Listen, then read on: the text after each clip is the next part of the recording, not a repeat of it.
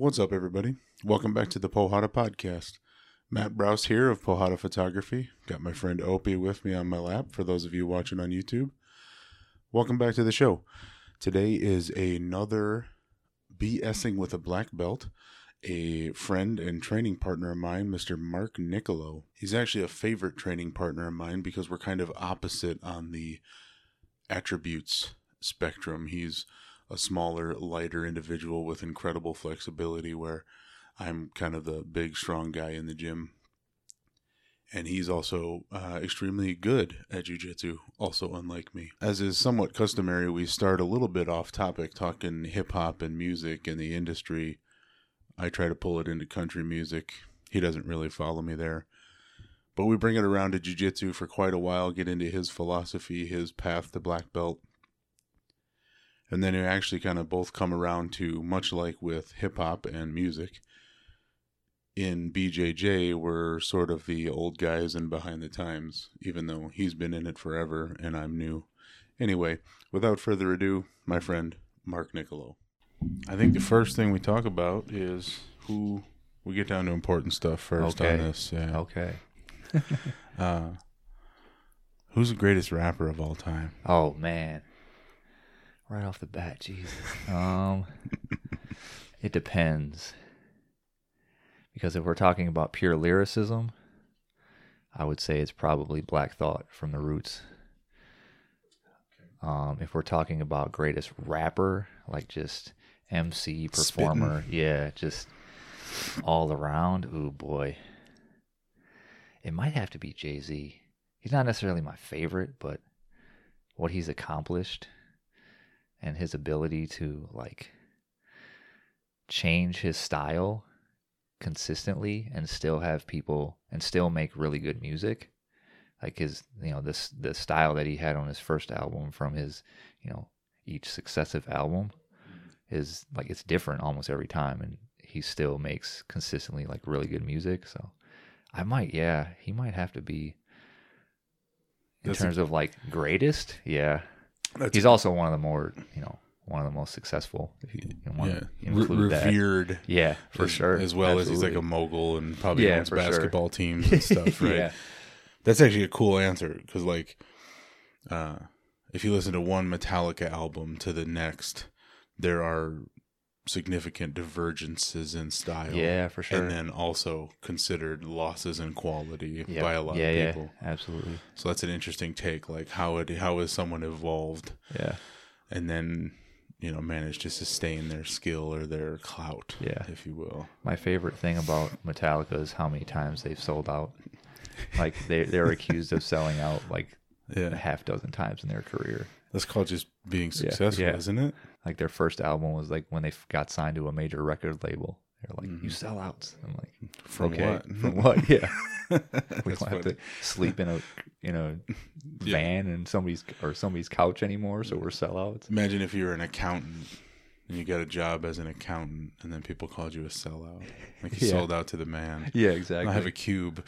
Yeah, exactly. It's called being employed. Yeah, exactly. Have an income. Like, and even like their music the sound of their music didn't change super drastically from like their first to their second album. It wasn't like this drastic departure. It was really only like Saint Anger. Yeah. Like where they went. Yeah. Like, I could understand with the Black albums, like the big one that people talk about, like they changed their sound. Like, I kind of get it. But I'm like, really, from their first, it's still like thrash metal type music. Yeah. Like, it's still the same like style of music. Like, are they really sellouts? It's just funny. It's funny when people, what fans will say.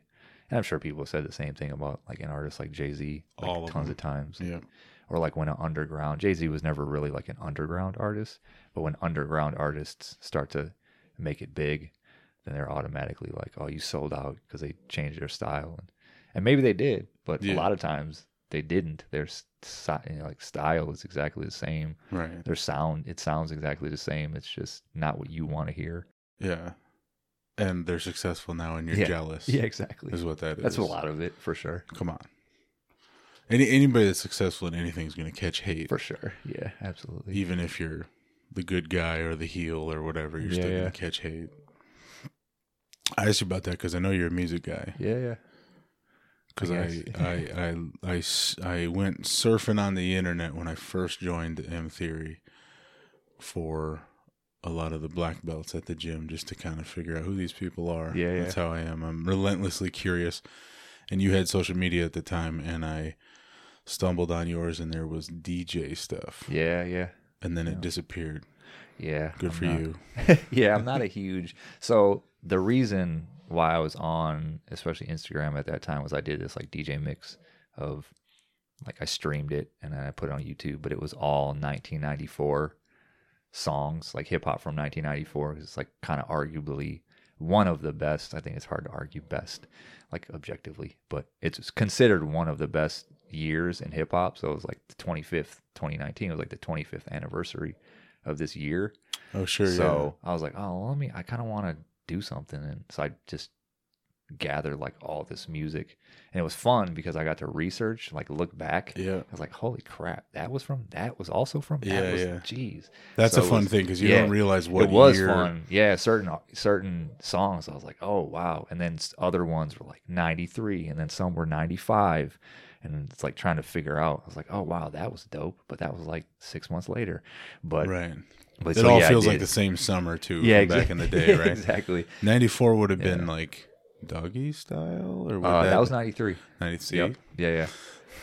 But that era, I was a kid. I didn't know that. Yeah. But that was kind of all a part of that same for sure era. Yeah. But so that was why I was on social media, and subsequently got off shortly after that. Once I was done promoting that and it was out there, I was like, I don't want to be on this anymore.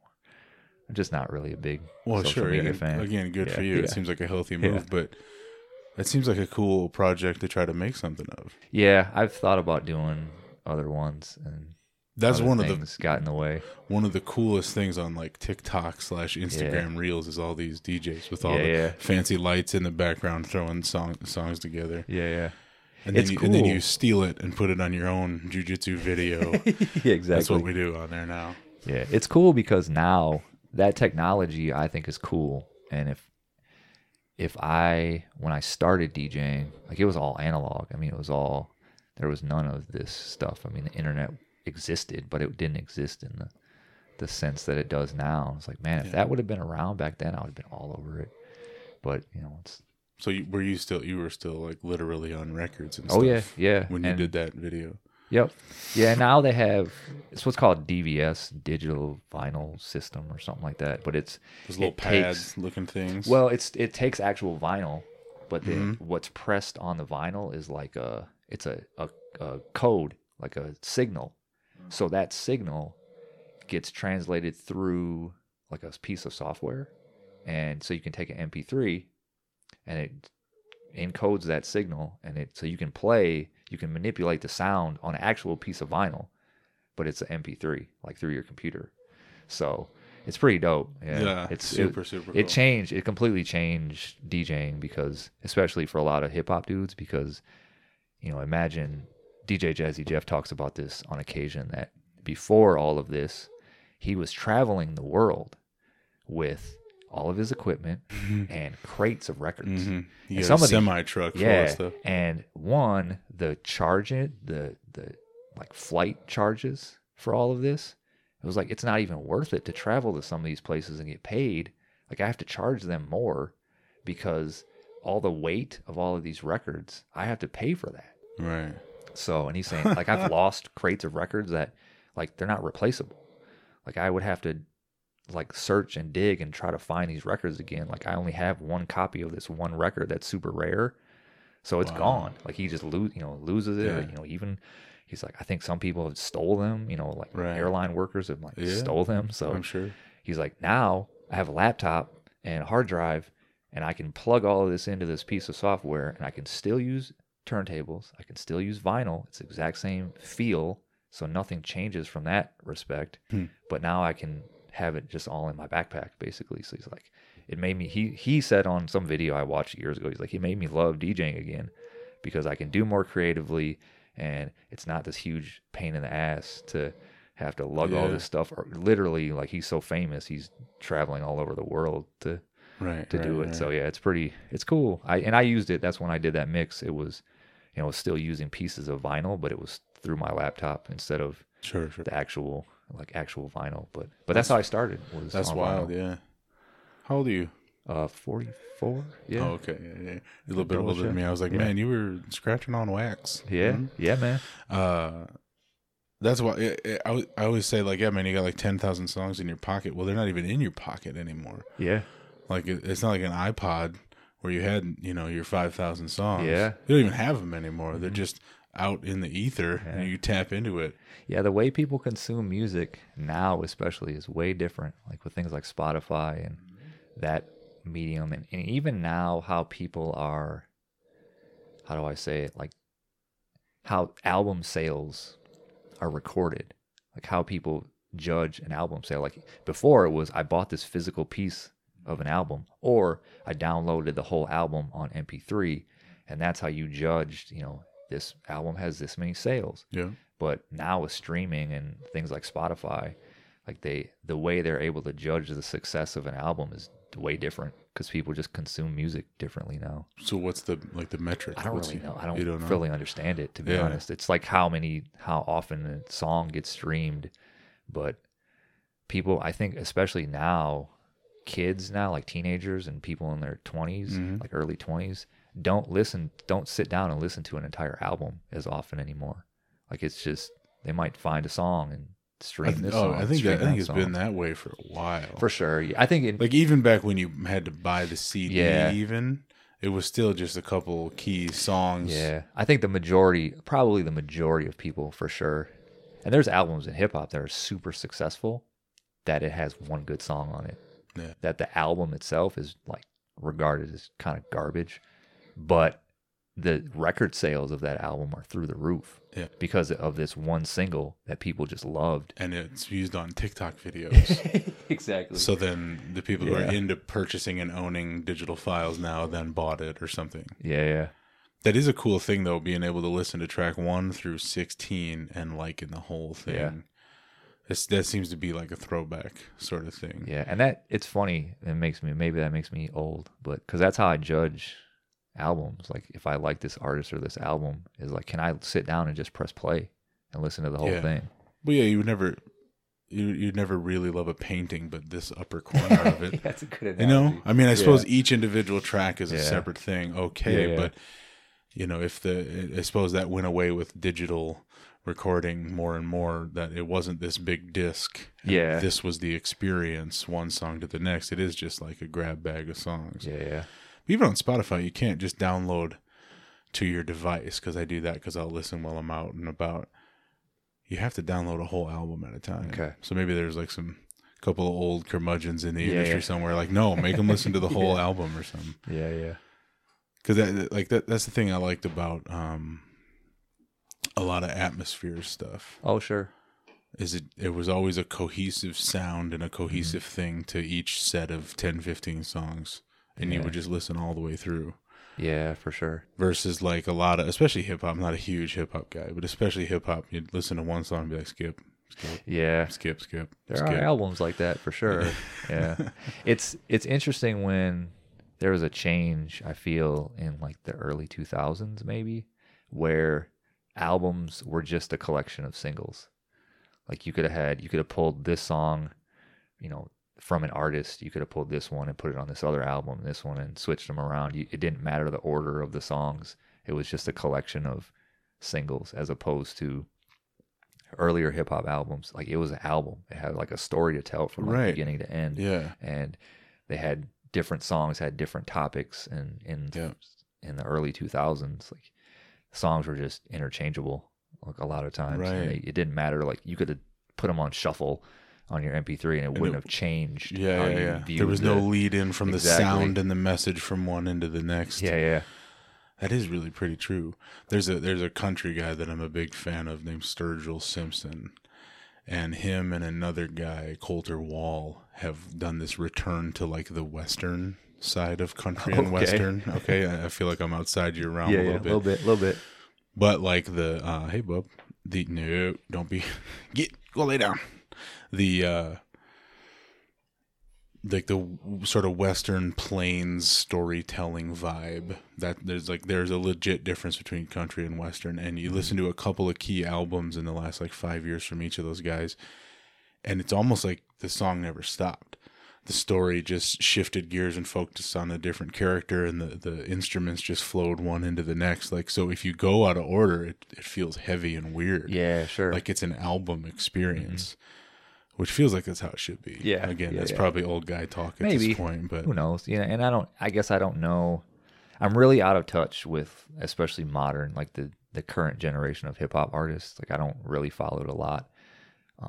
But for me personally, yeah, it might be an age thing, but there's definitely something about being able to just sit down and listen to an entire album and listen to what the artist intended you to experience. Yeah. Like I want you to experience, from front to back, like beginning, middle, end kind of storytelling. Well, and that's definitely a digital media thing, because when I can hop around on Spotify between 7 million songs, you know what I mean? And I can listen to 15 seconds, which is what I do when I'm on like a TikTok platform. I've never been on TikTok, but like Instagram Reels, the famous part of the most famous songs is like a 15-second chunk of the beginning.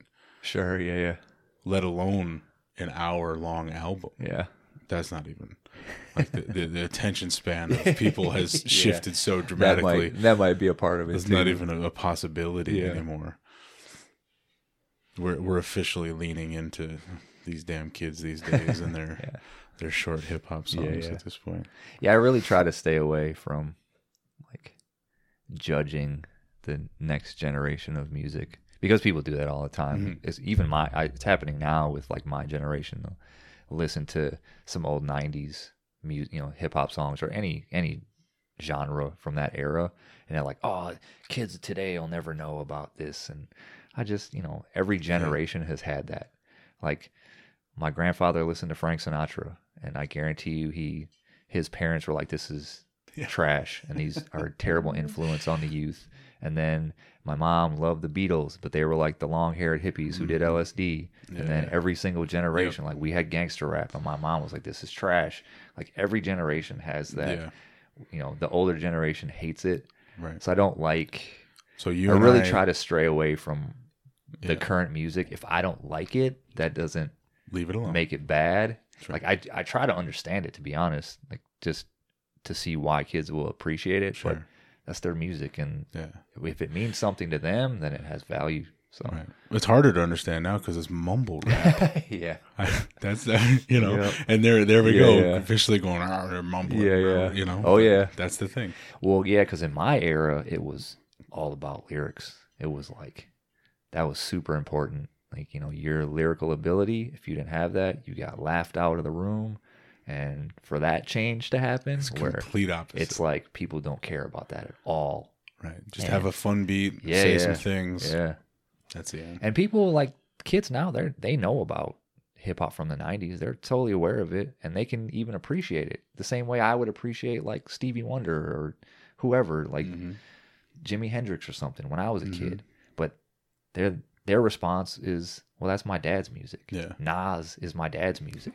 Like, it's dope. Like, they can appreciate it and be like, I like this. Nas is dad's music. Yeah, it's crazy, dude, right? You're hitting me in the old I know, button. man. I got a birthday coming up here, too. But it's true, though. It's like... It's actually you got kids who are teenagers who are just like, it's cool, I like it, but I like this better, this other they're doing it right now. Yeah, exactly. I said there's a line in the movie Clueless, just to stick with the 90s thing, okay, where the stoner pothead kid has this revelation where he's like, "Oh, so when I give my parents shit about Led Zeppelin, like that's the way my kids are going to think about Nine Inch Nails." and he's like, that's very good observation, actually. That's 100% accurate. Oh, man. Nas is dad's music now. Yep. Okay. It's time to switch to jiu-jitsu talk. We've insulted Nas. Trying to put me in the old We've club. insulted every Gen Xer. Mm-hmm. and their music, so we need to stop talking about music. I actually saw a little interview clip with, is it Andre 3000? Yeah, from yep. Outkast, where they asked why he isn't putting stuff out, why he's like done. And he basically said what you said, is like, this is not my music. Yeah. It's not my genre anymore. Yeah. This is not my, I'd be faking it and everyone would see it. Yeah. Which was kind of a cool, like, honesty thing. Yeah, for sure. From a guy that was like top of the game in some regards or whatever, to just be like, no, man, it's moved beyond me and that's not who I am. It's also smart for his legacy, because artists will do that. Well, they stick around too long. You're like, dude, you're old. Go away. KRS-One still making music, and he probably shouldn't be. Like, yeah, what a legend. Yeah. Stop. Yeah, exactly. Just be a legend, dude. We love you, but we don't want to hear new stuff from you anymore. Sorry. Yeah. All right, that's enough of that. Let's talk jiu-jitsu. Okay. This is not how I normally start this conversation, but this is how I'm going to do it. All right. If you were to ask, like, if we were going to slap hands and you said, okay, so what's your plan here? I would describe to you a list of things that would make you go, that's exactly what I would have expected for a big dude. It's not deliberate, like I went and Googled, okay, I'm a big guy, how should I play jiu-jitsu? But it's like stuff that worked, and I've pulled and packaged together. And then I recently stepped back and I was like, oh, I'm stereotypical big guy jiu-jitsu. Great. Is that a good thing or a bad thing for a blue belt? I'm a blue belt. Yeah. I think it's a really good thing that you're aware of it, for sure. I don't think it's a bad thing. That's a tough question to answer. I don't think there's anything wrong with this stereotype big guy jiu-jitsu, as long as you're learning jiu-jitsu, as long as you're understanding like the fundamental aspects behind all of it, then I think it's fine. I think because the stereotype of big guy jiu-jitsu is just, I'm just going to be heavy and lay on top of you, and I'm going to use my weight and probably my strength to my advantage.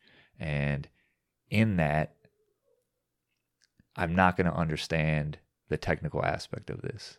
I don't want to use the word cheat, because it's not always the right way, but in the practice of like you trying to pass someone's guard, you can get away with things that a smaller guy might not be able to against someone who's smaller. But then you spar with someone who's as big as you or bigger than you, and those same things don't work because you haven't learned the, like, quote unquote proper technique of it. I think that happens a lot for big guys. And it's kind of like it's a downfall, I think, of size in jiu-jitsu. I think it's like a detriment at a lot of times. But the good thing comes is when you learn the technique properly, and then you have the size and strength to back it up. So you're not using your size and strength to compensate for lack of technique. You're using that to like kind of support it instead. So I think just the fact that you're aware of it, that, okay, I'm playing this kind of stereotype big guy game. Now I would say, how do you do it right? Like, how do you do the big guy game, but still do it like technically correct? Because I don't think there's anything wrong with like that stereotype. Yeah. But I think eventually you're going to play to your attributes. Exactly. Absolutely. Like everybody does that. Like I'm super bendy and flexible, and I've used it to my advantage. The problem is if I'm super flexible and I'm stuck in side control, like people can pull their foot to their head and use that to like get out of side control. Should you be doing that? Like you might be able to, but what happens when that doesn't work and you don't know the technically proper way to get out of side control? So everybody uses those things. I use my flexibility to my advantage, but I don't use it as try not to use it as a crutch. So I think that's where the difference is. But I think you recognizing that and saying, okay, I can play all these other ways of doing jiu-jitsu that's not stereotypically big guy, and then you start to like develop your own like personality, I guess, in jiu-jitsu. Sure. So the attributes can be a cheat code until the cheat code doesn't work. Yeah, for sure. I mean, kind of. I mean, yeah. Imagine you, if you do something that works against someone my size, what happens when that doesn't work against someone who's your size or bigger? I remember being a lower rank and being in side control on top of someone who's really big, and they would literally just bench press me off of them. Like, you can't do that to someone who's 300 pounds, 350 pounds, if they know, if they have good technical jiu-jitsu. You know, as someone who is a power lifter, you might physically be able to lift that person, but if they have proper technical, weight distribution, it might not work. But you also don't know how to hip escape and get back to guard, so then you're screwed. So I think from that point, I think it has to be like, you have to explore the proper technique, but you can't like get rid of your attributes. Like, you can't just turn them off. Nobody knows how to, you don't know how to not use, because what I think is really strong for you might be you only being 20%. I don't know that, and you don't know that. Sure. But you still have, as long as you're going down the road of it trying to be as technically correct as possible, then the big guy, small guy jiu-jitsu that doesn't really matter at that point. Right. Over and over and over again, it hasn't mattered. Yeah. It seemed that I have a theory that the small to average size women in any gym probably have the gnarliest arc in terms of their development, like the best arc. Yeah. Like, you take 10 guys, whatever sizes, 10 women, whatever sizes. You pick the smallest people, and then particularly the women in general. Mm-hmm. And 10 years later, I would expect better jiu-jitsu out of the women's side of that, and then the smaller of all of them, because there's no choice. Yep. Like, early on, I had roll after roll after roll that involved me sort of leaning into somebody, and we tipped over, and I was on top because gravity, and we're both a mess, technically. And that person was like, man, I got to figure that out. Where I was like, that seemed to work. Yeah. Just not even consciously realizing it was a big sloppy mess, because you don't know what works and what doesn't work. But there you are on top, so you do it again and do it again. Meanwhile, they're figuring out the puzzle. Yeah, I think it's a good point. I think technically, like, smaller people in general have an advantage in terms of learning jiu-jitsu, in terms of learning like the actual technique of it, because they have to get it to work right. They have to do it correctly to work on every size of person. Because if they don't, it's just like trying to push over a car, But it's like, if somebody's larger and stronger and all, the attributes that we kind of, half jokingly like disparage, like, oh, you just use strength. And I don't like getting into that. But I do think that it can be disadvantageous in terms of learning, because you can just shove someone over. And it's like, it's fine. Even just accidentally. Yeah, exactly. Yeah, absolutely. Like, and I was talking about this with Darren, another blue belt at the gym. Who I drill with quite a bit. And we've been drilling sweeps and half guard quite a bit, and finding grips and finding a way to get some, my version of a sweep. I think IBJJF, a sweep is you then get to a knee. I don't get that far. I tip you over. And we're good. I'm happy with that right now. But I have found that the sweep that works on that person and that person and that person, well, then I roll with Big Jim and my buddy Big Nick and multiple other guys with Big in their nickname.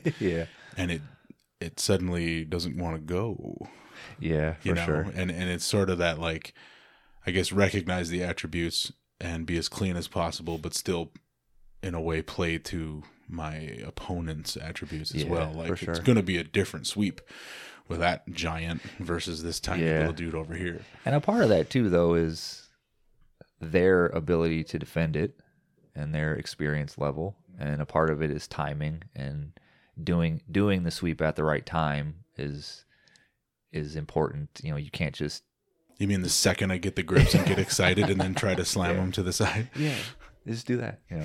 Yeah. So a lot of it, there's probably a bit more nuance to it than that, where it's just you have to take into account also the skill level of your opponent outside of just their size as well. Right. It is such a damn dynamic game. Yeah. That's probably the hardest part of the puzzle, is that there's no standardization of anything. Yeah. Ever. Because they're better, than they were last time you saw them, even though they're still smaller than you and blah, blah, blah. Yeah. Blah, blah. When did you start training jiu-jitsu? I started in 2007. So I think sometime around fall of 2007, I think. if I remember right. And that was at the Minnesota Martial Arts Academy. In my first year, I did both Thai boxing and jiu-jitsu. Oh, baby. Uh-oh. Thai boxing is scary, man. Yeah, I remember that first year, as the year went on, I found myself training jiu-jitsu more and Muay Thai less. And maybe like 8-9 months in, I was only training Muay Thai a couple days a week. And then by like month 10, I was only doing jiu-jitsu. And Muay Thai kind of slowly went away. So as the jiu-jitsu obsession kind of started to take over, I think. Just organically became the clear preference. Yeah, I think so. I mean, I trained karate when I was in high school. And the school I trained at in high school was kind of like a mixed arts school, but it was all like kind of traditional Asian arts, mostly Japanese and Okinawan arts. So I was kind of used to striking. Mm-hmm. And I remember 2 things about Thai boxing. One, it kind of got boring after a while, in all honesty. Really? Like, not boring, it was repetitive. Sure. The training was the same thing in general every day. Like, it was, okay, jab, cross, roundhouse kick, knees, elbows. Like, at a certain point, I felt like I figured it out. Like, not to say that I was any good at it at all, by no means, but I felt like this makes sense to me. Right. And it made sense fairly quick. And I found myself, like, every class was like, oh, it's this again. It's this again. So it was kind of the same thing over and over again. The other thing is, when I started sparring, I didn't like it. Because if I would spar with like a high level dude, even like you mentioned you had Nat McIntyre on the show. I remember sparring with him, and he's smaller than I am. I mean, he's not a big person. He's like 135. And I remember sparring with him, and I loved it because it was all just timing sparring, and it was pure technique, and he would just push me enough. Like, he would just push me to the point where like I had to do something, but it didn't hurt. And when I would spar with people who were like my same level or just a little bit higher level than me, they would just try to wail on me. And I remember driving home after sparring in Muay Thai, and like my head hurt, my ears were ringing, and I wake up the next day with a headache. I'm like, I don't know how much longer I can do this. Like, this is not a long-term, this isn't a good long-term art. So that was a part of it. And then the other part was with jiu-jitsu. One, you can train, pretty close to 100% and not inherently get hurt. Like, you can do it safely. Like any combat sport, you're going to get injured. For sure. But you can do it safely and drive home at the end of the night, and you're not going to feel like you're just demolished. The other thing too is that jiu-jitsu is phenomenally technical, and I didn't get it, and it didn't make any sense to me, and I wanted it to make sense.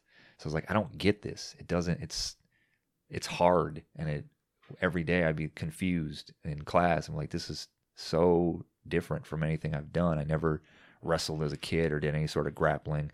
So that was I think a bigger part of why I wanted to train jiu-jitsu and why I became like so obsessed with it initially, was because it confused me. And I was like, this is really difficult. And it just, like, for whatever reason, my brain just glommed onto it. I was like, I have to figure this out. And so that was kind of what, at a certain point, I was like, yeah, this is what I want to do. So like when I renewed I had year contracts there at the time. So when I renewed my contract, I just did jiu-jitsu, and that was like really when it just, obsession kind of took over. Mm-hmm. You needed a more complicated puzzle. Yeah. To engage your curiosity. A good way to word it, I think.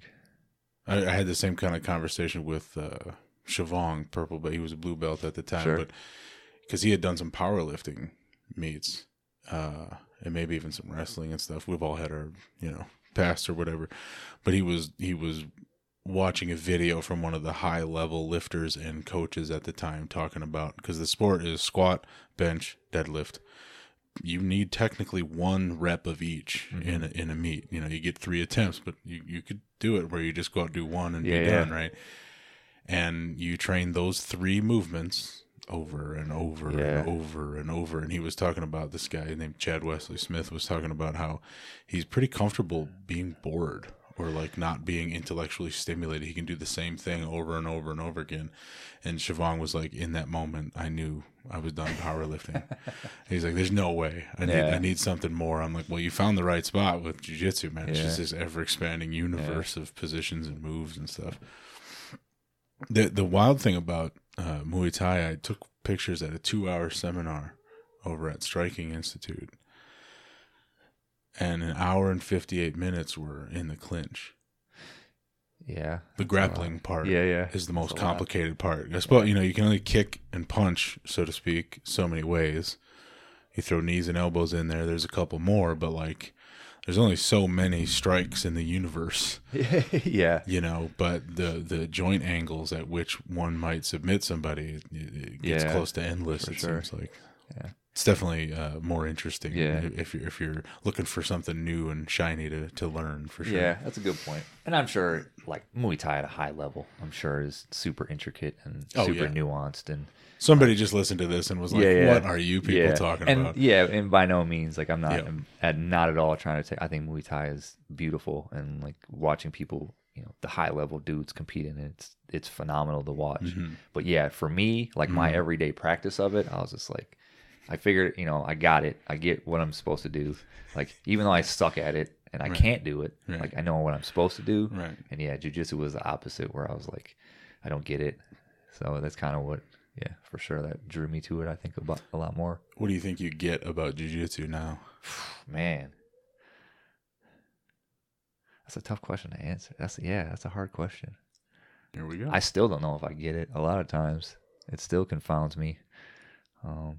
The problem with that is that everybody else is getting stuff too. You get stuff, but the guys you're trained with then get it too. Yeah. Right? I mean, I think I understand it fundamentally. I get the goal and maybe the biomechanics behind it. I could get it from that level. But yeah, when you train with someone who's like an elite level grappler, like, they make you feel like you don't know anything. So yeah, I still try to stay away from saying that I get jiu-jitsu, because I don't know if I necessarily do yet. It makes more sense now than it did 15 years ago.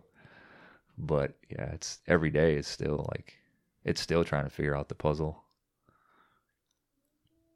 See, that's the deal. Right. You needed a puzzle. How long do you train over there? So I was at the academy for about 4 years, I think, almost 4 years. And had a little bit of a falling out with them. And around the same time, I kind of went through like some tough times, like lost a job and had some other personal things go awry and those types of things. So real life. Yeah. So I went to the Cellar, which at the time was on campus, at the U of M campus. Oh, really? I didn't know that. Yep. Okay. So they've had multiple locations. I think this was their second one. I think it was just off of University or Washington, one of the two streets. But I was living at an apartment that was maybe like a mile away from there. And at the time, Tom Schmitz was teaching there. Mm-hmm. So I was like, oh, Tom teaches here. I knew, and I trained with him at the academy for years. And then, so I was like, I'll go here. And literally the day I showed up was the day after he left to open Spartan. So I was like, oh, okay, shit. So I showed up. I was a purple belt at the time. Yeah. And I talked to Chris, and I was like, I could teach if you want. He doesn't know me from a hole in the wall. Like, never met me before. And I was like, if you want, I'm the highest ranking person here. If you need somebody to teach, sure, I can do that. He's like, okay. So sometimes a warm body's a warm body, right? Exactly. So it was me and one other purple belt that trained at the academy as well. And we taught there like alternating days. And it was, a bunch of white belts, maybe 1 or 2 blue belts, and me as a purple belt. You were a god for a period of time. Yeah. So I was there for a summer. I think I taught there after that summer, but I was there exclusively for a summer. And a couple guys like Doug Novak, brown belt, he trained there. Ryan Potabom trained there for a little bit, maybe like that same, only a few months. And then he went to train with Tom because he realized maybe Tom might have a little bit more to offer than me. Yeah. So I trained with a few people that still train now. That I trained with there. They're still doing jiu-jitsu, so that's pretty cool. And then I went to Alliance after that with Damien Hertz. Mm-hmm. So I think I taught at the Cellar a little bit while after that, and I kind of let Chris know. I was like, I need to find somewhere that I can improve my training on, and having like a half dozen white belts isn't going to be enough. And he was like, that's fine. So I kind of taught there for a little while after, until he was able to find somebody to fill the role. Sure. But so I was there, 1 or 2 days a week. But I went to Alliance, and off of Ishmael's recommendation, I was like, I don't know what to do. And he's like, go train with Damien. And so I went there, and I was there for 2 years, I think. Yeah, 2 years. And in that time, that's when Ish he moved to California for a year. I don't know if he talked about that. Yeah, he did the whole rundown. Yeah. Took us about 5 hours get through the whole thing. That sounds about right. So when he went to California, he told me, and I can talk about this now, I couldn't talk about it then, but he told me that at some point he was opening his own gym. Oh, sure. He just didn't know where. And then he moved to California. So and I was like, one would figure, shit, am I going to have to move to California? God damn it. It's expensive there. I don't know if I can afford it. Anyway. Correct. Yeah. So when he was there, 2012, I think. So I was at Alliance, and then at some point he came back. He would come back. His family was still living here, so he would come back every few weeks. Yep. And he we used to train in Tao Lee's basement like once a week with all his cousins before they actually signed up to jiu-jitsu schools. And Ish showed up one day and was like, yeah, I'm opening my own school. I was like, oh, what? Oh my God. I'm like, so super excited. So I was at Damien's for 2 years, and then after that, then I went to M Theory with Ish and helped him put the mats in and paint the walls and all that good stuff, and I've been there ever since. I kind of like when people bounce around a little bit for good reasons, for bad reasons, for real life reasons, whatever. But it seems like it would kind of diversify the knowledge base and expose you to different approaches and different ideas. Absolutely. A little better. I totally agree with that. I mean, I think I have a feeling if Ish would have had his own school in 2007, I probably would have been there for the whole time. I have a feeling that that's what would have happened. However, I will say that going to a couple different schools and having a handful of different trainers definitely helped. I mean, when I was at Alliance, like, we had, number one, the student base there was awesome. Like, training partners there were great, and they, all different levels that I could train with, same as I had at the academy, same as I ended up having at M Theory, but all different levels. Damien brought in Lucas Lepre a couple times, and for like a week and a half. And so that was awesome. So it wasn't just like a weekend seminar. This was like training camp. Yeah, for sure. Yeah. And at a certain point, I went back to school to study IT, and I was a full-time student. So I had no job at that time, was living off student loans. And I basically scheduled all of my classes around jiu-jitsu as much as I could. And when Lucas Lepre came, I went to every single class. He did a seminar like that was open to the public at the end, but sparring with him and watching him spar with other people, like, mind blowing. Like, first time, it's the first time I'd ever sparred with a world champion before. Yeah. And it was, that's that level. That's what that feels like. Just toyed with me and toyed with black belts that destroyed me. Mm-hmm. And I was like, oh, okay. That's what that feels like. That's what that looks like. And super nice guy. Super open about technique, and had certain like style, like his passing style was really similar to how I passed the guard. So he would show techniques that I still use to this day. Yeah. And I was like, that's awesome. Like, it completely changed my jiu-jitsu. And one of Lucas's friends, Gabriel Goulart, who at the time was at the lower belts, he was like phenomenal. I mean, won worlds at purple belt and brown belt like a couple times. And then at black belt, he did pretty well. He never achieved like the same level of success at black belt, but he's still like, the guy's a monster.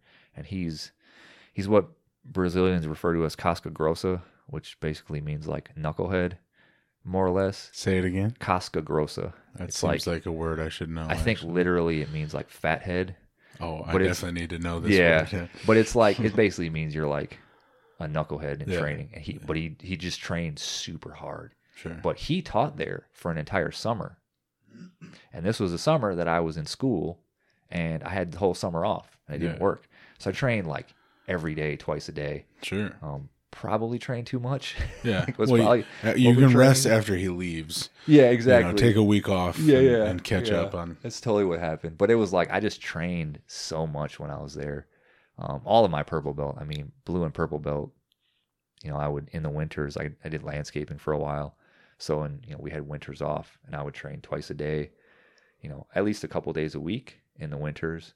But that summer I trained so much. Like my body probably, it took a toll on my body, for sure. But I learned a ton. Your game stepped. Yeah. You think that something like that, like an immersive period of training should be, the strong words, but like should be a requirement for anybody who's real serious about it?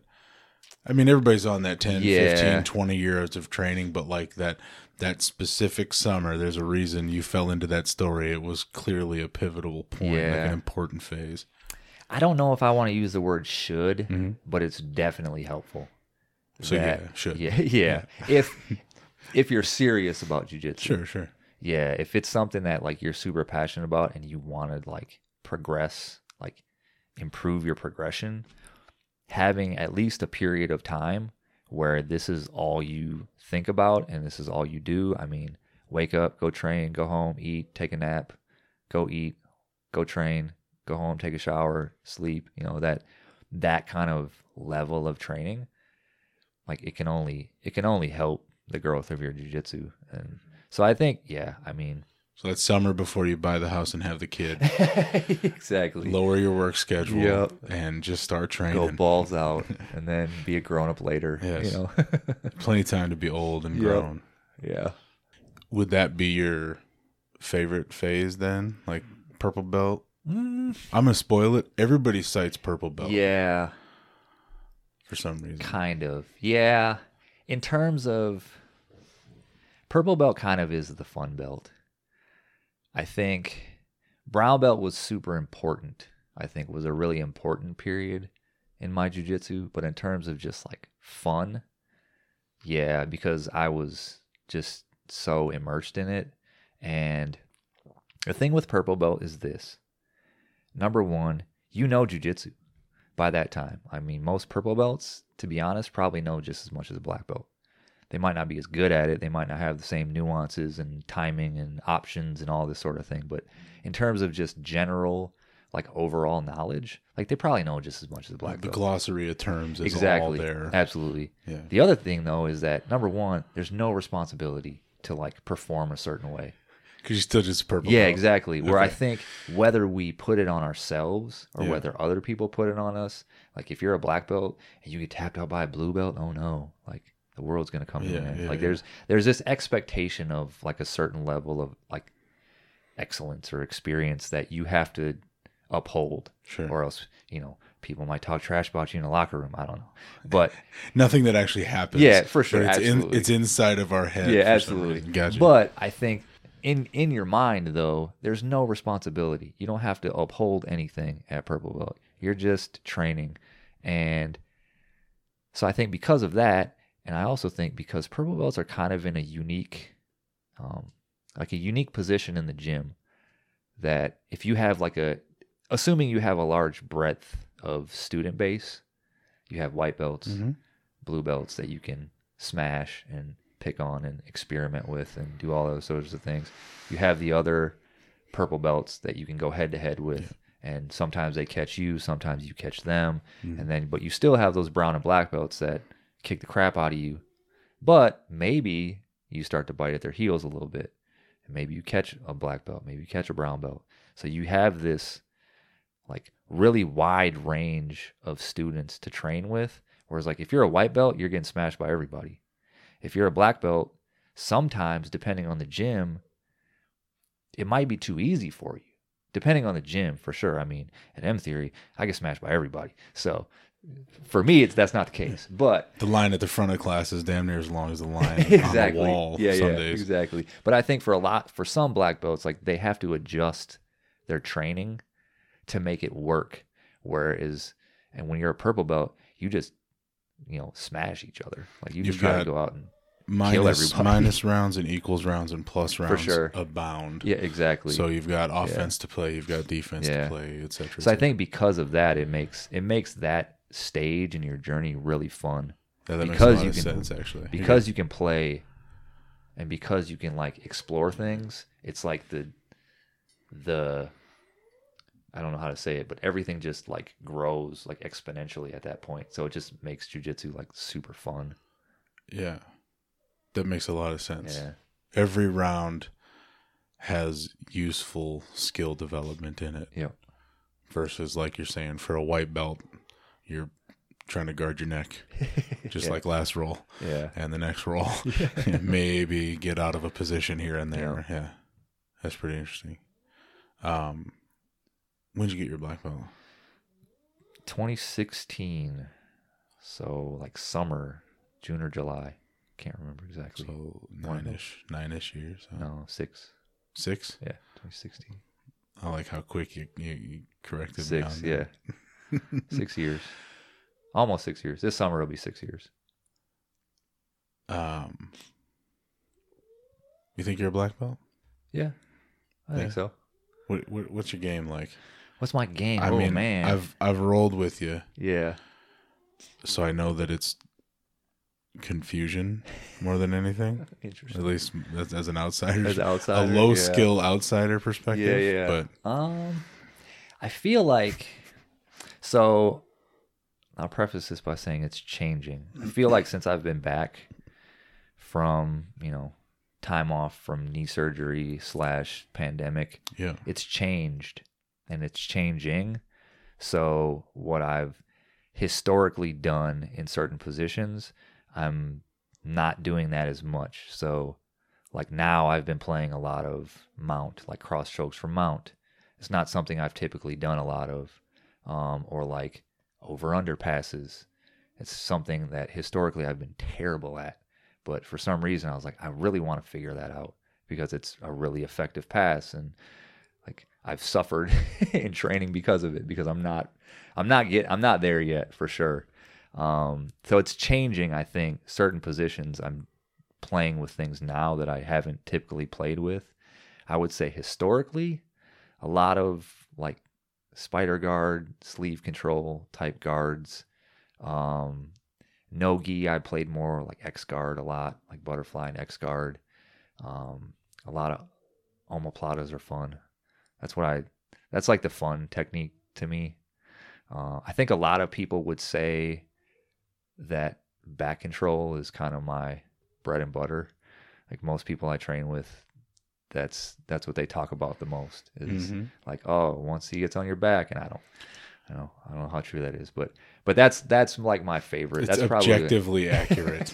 Sure, maybe, but that's like my favorite. Like the other day when you came up to me at the end of training and like looked down at my hands and you're like, you need to get good at collar chokes. Yeah, man. That was because I had just spent 5 straight minutes with you on my back trying to prevent you from finding good grips to get a choke. Yeah, minute after minute with you on my back. That's probably what people would say is my best position. It's the position I feel most comfortable in, for sure. Like my, purple and brown belt years was just, that's what I want to get on people's back. So I kind of figured out different ways, from top or bottom to get there. So that's probably my best position. But I used to play a lot of spider guard at the lower belts, but my fingers are pretty mangled. Man. So as I was referencing my hands, I'm noticing I got a couple fingers that are shaped different than they were last week. Oh yeah. I don't even do a lot of those. I do a lot of grips, as you know, but like not the spider grip. Yeah. Do you think you had 2 knee surgeries? Yes. Both knees or 2 on Same one? knee. Yeah. Same. You think that's part of the impetus of the change in the game? Is there some limitations there, or did it just inspire some curiosity? Yeah. The latter. Yeah. I don't think it's because of like fear of getting injured or I'm getting older or, there's some sort of limitation. Like my knee feels better, to be honest, most days from when it was like before all of the knee surgeries, like it feels more stable, which is what the point of the knee surgery is, I guess. Success. But like my range of motion is back and my strength is back. And, sure. If I stand for long periods of time, then it gets a little stiff. But other than that, as you're 44 years old, baby, that's just part of the deal. Yeah. But other than that, like I don't feel any sort of like issues or like hindrances with my knee. I think the reason for the change is more the time away gave me a chance to reflect on my jiu-jitsu and what direction I wanted it to go. And like certain things, I just think there's better ways to do them. Like omoplatas are really fun, but they're not super efficient. Like at least for me, like it's a lot of energy expended like holding someone in an omoplata, and I feel like maybe there's better ways to do things. And maybe there's not. Maybe I'll go down that path and be like, oh shit, I'm just gonna do omoplatas because they're fun and they work. But there's certain things that I'm trying to like reevaluate, like my whole jiu-jitsu. I mean, all of it. And so I'm trying to play with different things that I've historically not done and kind of working back from the ground up. But I don't think it's a physical limitation though. Okay, yeah. That goes back to your original shift to all jiu-jitsu, is like there was things to be curious about and things to learn and things you didn't understand. So you're just chasing some of those dark spots again. Yeah, for sure. I dig it. I still like being on people's backs though. It's like home. I mean, it seems like the best. That is your strongest spot. Yeah. Right. Well, and that's kind of why I started training, like wanting to get to the back, because when I was a purple belt, and kind of what I half joked about was I would have people like a big dude on top side control or top mount, and they would just shove me off of them. And I didn't have the technical skill yet to control the position. But when I would get on people's backs, no matter how big they were, or strong or fast or whoever, slimy or, however you want to word it, that people had a harder time getting out. Yeah. So at a certain point at purple belt, like the light bulb went on and I was like, oh, this position is like way easier to control people. So that's kind of when I started to go down the rabbit hole of like, I want to get really good at this one position because it feels, at least to me, way more dominant than any of these other like offensive positions. Well, I mean, it just is objectively. Yeah. I have zero leverage to maneuver. Yeah. You well, you're not behind me. Yeah. I mean, I'm behind you. If you're in mount on bottom, at minimum, you can see your opponent. So no matter what they're doing, right. If it's sport jiu-jitsu or street defense or whatever, MMA, where people can hit you, I can see the punches coming. I can see the choke coming. I can see the setup for the arm lock. Like if I'm on your back, you might be able to feel it, but you don't necessarily know what I'm doing back there, and I could hit you and you won't see it coming and things like that. Mm-hmm. So I think from all different positions, I think it's the strongest position. Obviously, if Hadra Gracie mounts you, you're going to think, oh, this is the best position in jiu-jitsu because it's miserable and I've got a pickup truck on top of me, but like, yeah, but even when he gets on people's backs, it's, there have been matches that he's won, whole tournaments that he's won, that he just took everybody's back and they looked equally miserable as if they were mounted. So I think obviously each individual has a stronger position, but yeah, if you can be behind someone and they can't see you, like it's super easy. Anybody ever told you that you look bored when you're training? No, I don't think so. Nobody said that? And it's just your focus. A lot of people look directly at what they're doing when they're training, and a lot of people kind of look off in the distance and kind of like internally see what they're doing. And you're a look off in the distance guy, and you just look bored all the time. Interesting. I've never Which thought is that. Super intimidating to see. Somebody, you know what I'm saying? Somebody I can see that. Imposing misery on someone who, according to the belt around their waist, knows a little bit of this stuff.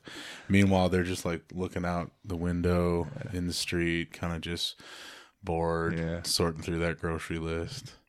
Trust me, when dudes like Ethan cross-face me, I probably don't look bored. No. I probably look like I'm in pain. I make a lot of facial features or facial expressions, apparently.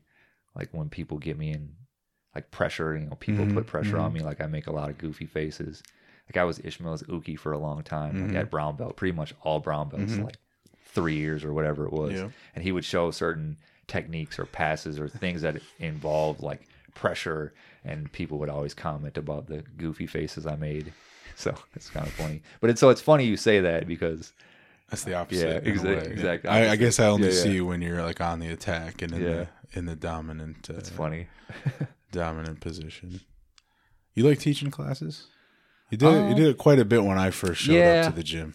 I don't mind it. It's not like what I'm passionate about. For me, jiu-jitsu's kind of been a selfish journey. Like it's kind of just something I do for me. Yeah, no. So I don't really have a desire to teach. I don't have a desire to be like, to ask Ishmael, like, oh, can I teach a class or, open my own gym or anything like that. So I don't mind it. I like it. I get something out of it when I do teach. But I don't, it's not like I don't live for it, but I don't dislike it. I mean, I like being able to give people knowledge, but it's not why I do jiu-jitsu. That's not your next career or anything like that. Take like Ishmael. I mean, that's been his main focus since he was a purple belt. Like he's just so focused on teaching, where I've been way more focused on my own progress and stuff like that. So, but I like it though. I get something out of it for sure. When people ask me questions that I have no idea how to answer, I'm just like, oh, huh. It makes you think about jiu-jitsu differently. When you kind of get into somebody else's brain and their thought process, it makes you look at jiu-jitsu differently. So I think in terms of your own progress in jiu-jitsu, it can be helpful to teach because, now I have to think about this in a different way that I never would have thought of, because we all have different body types and different brains and different views of the sport and experiences. So I learned that same lesson with coaching people in the throws and like shot put and discus, and then coaching people in powerlifting, where you have this moment and you're like, man, if I had this type of understanding or this level of understanding 6 years ago when I was doing this, I'd be way better at this.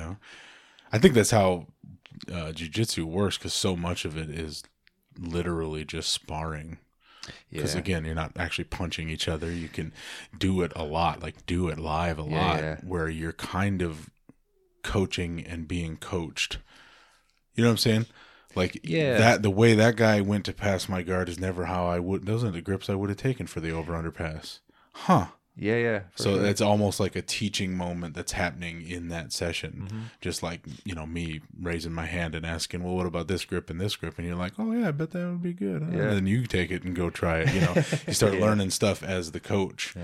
It's like the only way to gain that perspective. Just like sparring is the only way to really get good at jiu-jitsu. Yeah. I think for me, too, one of the kind of the funnest parts is when people ask me a question and my response is, shit, I don't know.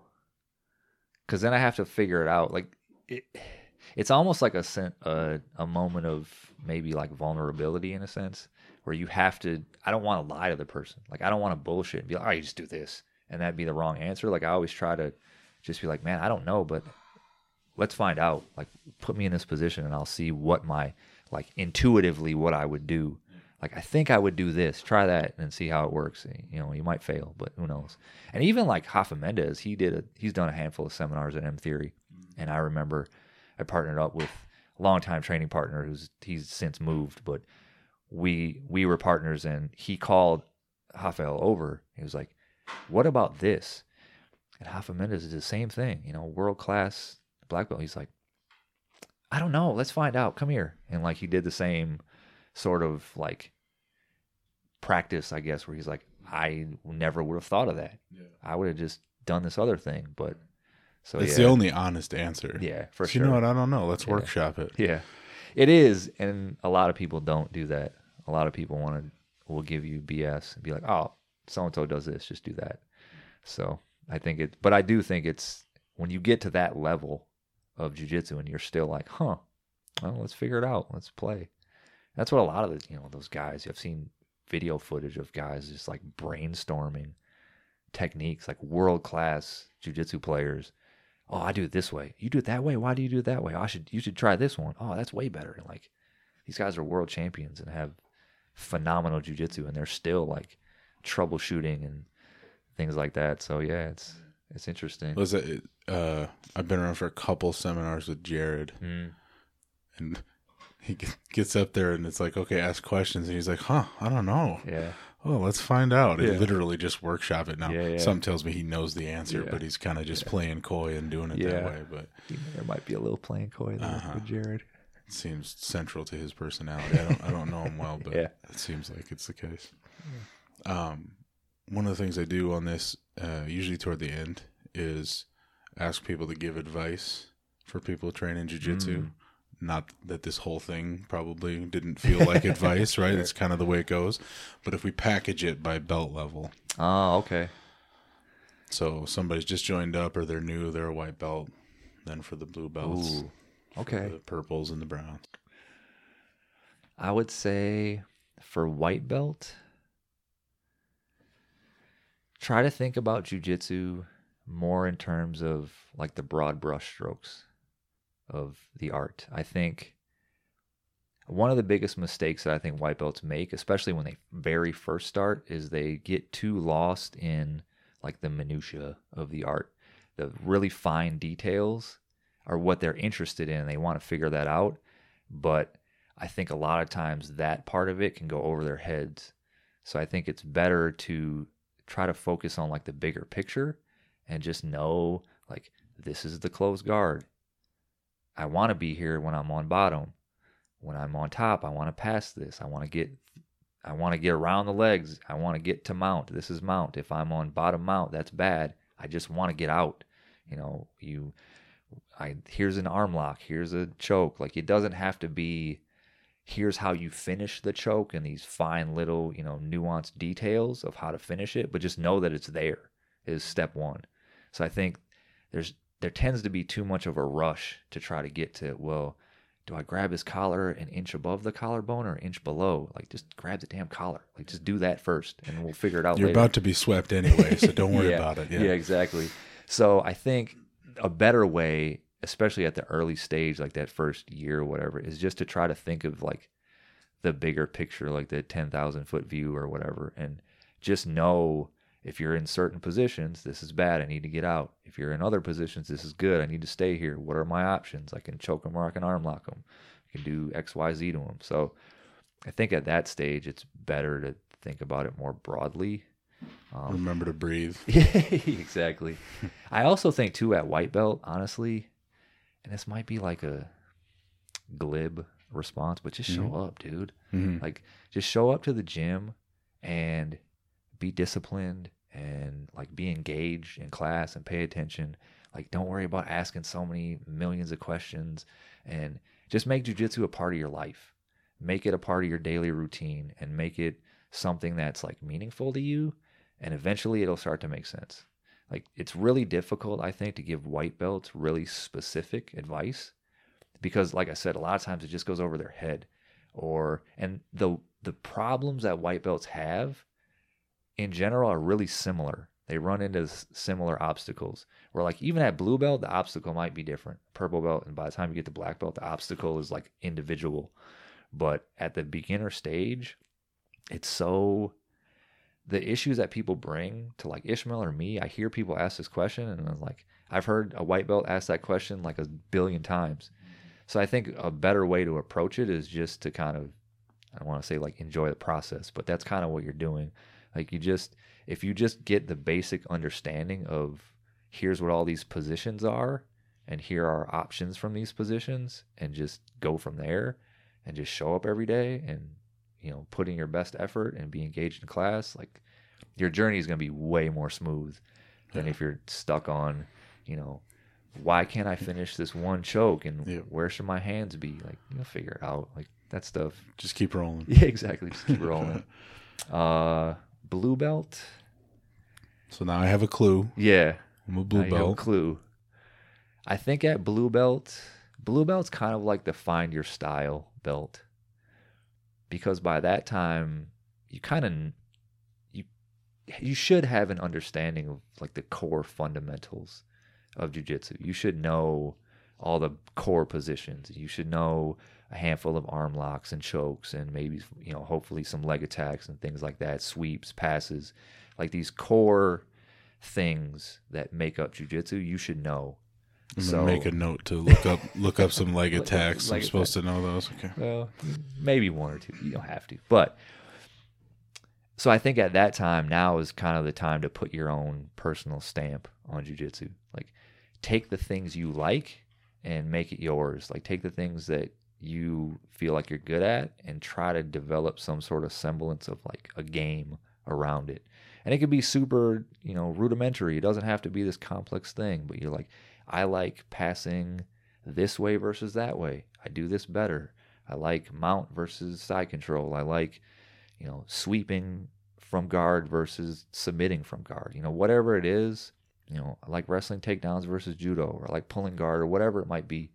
Try to develop like a game, like a complete kind of every level, every stage of jiu-jitsu, every like range, or however you want to say it. I try to think of, okay, we're standing. What do I want to do? Well, I'm on top. What do I want to do? I'm on bottom. All those sorts of things. Try to develop like an entire game that you can like work with. And it, like I said, it doesn't have to be like this super complex thing, but just have a basic idea of every position. This is what I like to do. Purple belt, I think, would be kind of what we talked about before, but I think purple belt's kind of like the exploratory belt or the experimentation belt. Because like I mentioned, like jiu-jitsu by that time, and you have all these tools. So now I think would be the time to expand your game. Like, you can really grow and dig into any position you want and say, oh, well, I like to play closed guard. Let me play with butterfly guard. Or let me play, I do a lot of sleeve control guards. Let me play more leg control guards. So maybe I play a lot of spider guard and lasso. Let me switch to De La Hiva or X guard or whatever it might be. I do speed passing. Now I'm going to try smash passing, whatever kind of positions you want. But I think at purple belt, it's really helpful to just play with everything and just expand and kind of explore every single position that you can think of, because it, like I mentioned, you have all these different ranges of students to train with. So you get to just play with everything. So yeah, I think purple belt, just explore everything. So brown belt, I would say, is like the refinement belt. So I think at brown belt, your game is really well defined by that time. Like, what you're good at. Like if I go into a competition, I know exactly what I'm going to do. Usually by the time you're brown belt, like it's probably even hard to go outside of your game. Like, exactly what you're doing. So I think because of that, now is the time to like just perfect it as close as you can, like polish it and make it as sharp as possible. So all the little like fine gaps in your game, like just close them all up.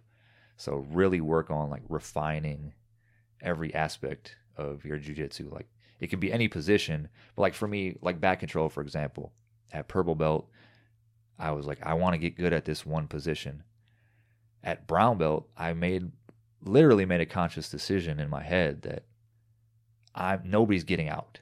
Like, that was my mindset at brown belt. It was like, if I get on your back, I don't care who you are, you're not getting out. I don't care if you're Buchecha, if you're Hodger or Rafa Mendez.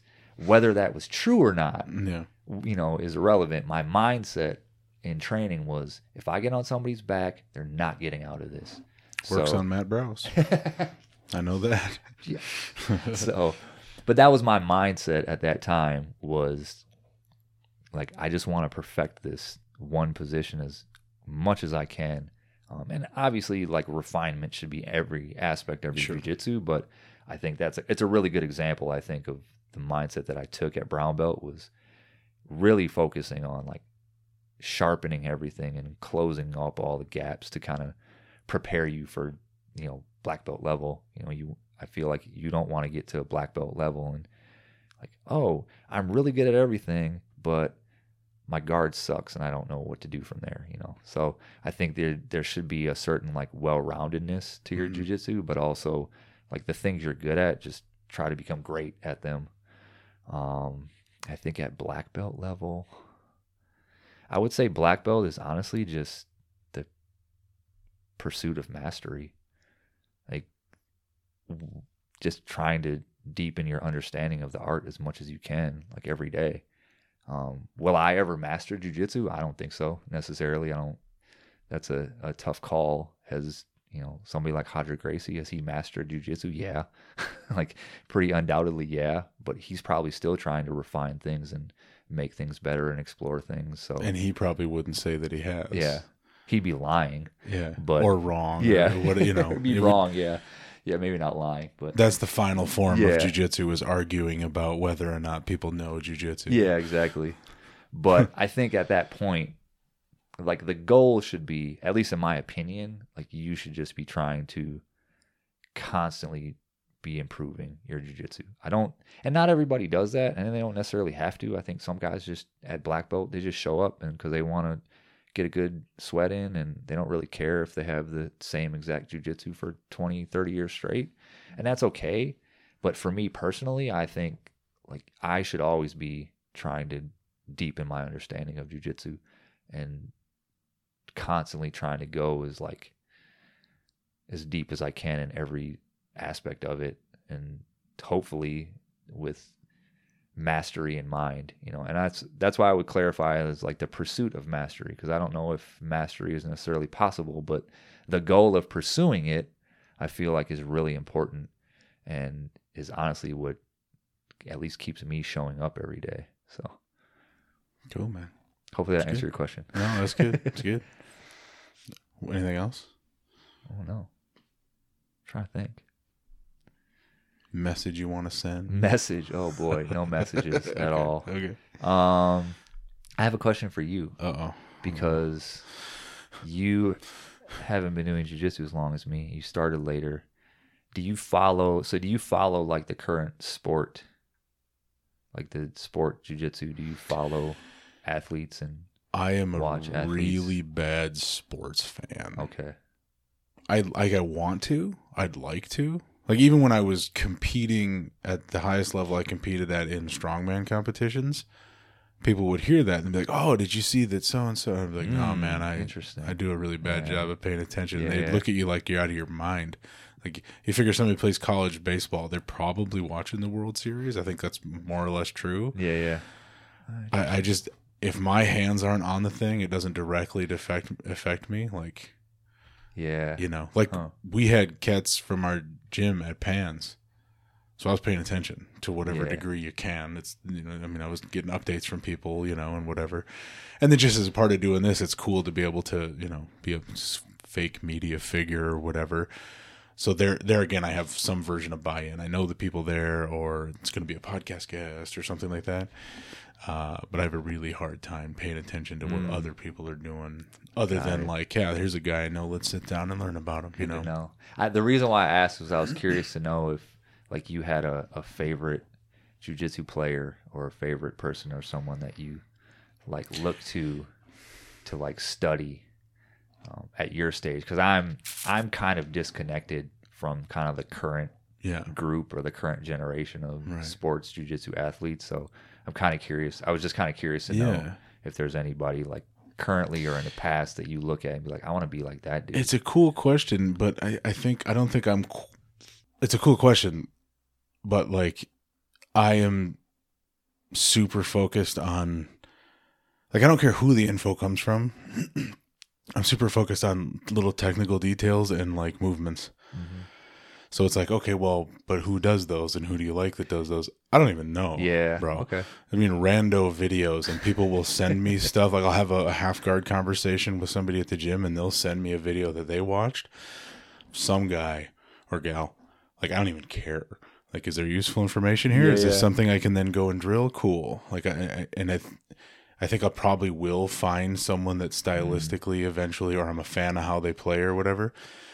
But more or less right now, it's like, I need some info here. I'm getting drowned, like I can't breathe in these positions, So for me, it's less about like finding somebody's game to emulate or mimic, and more just like, all you people have good information. Let me take what I can. Yeah. That's like kind of where I'm at. Yeah. I rock with it. I respect it. Cool, brother. Thank you. Right on, man. Good shit.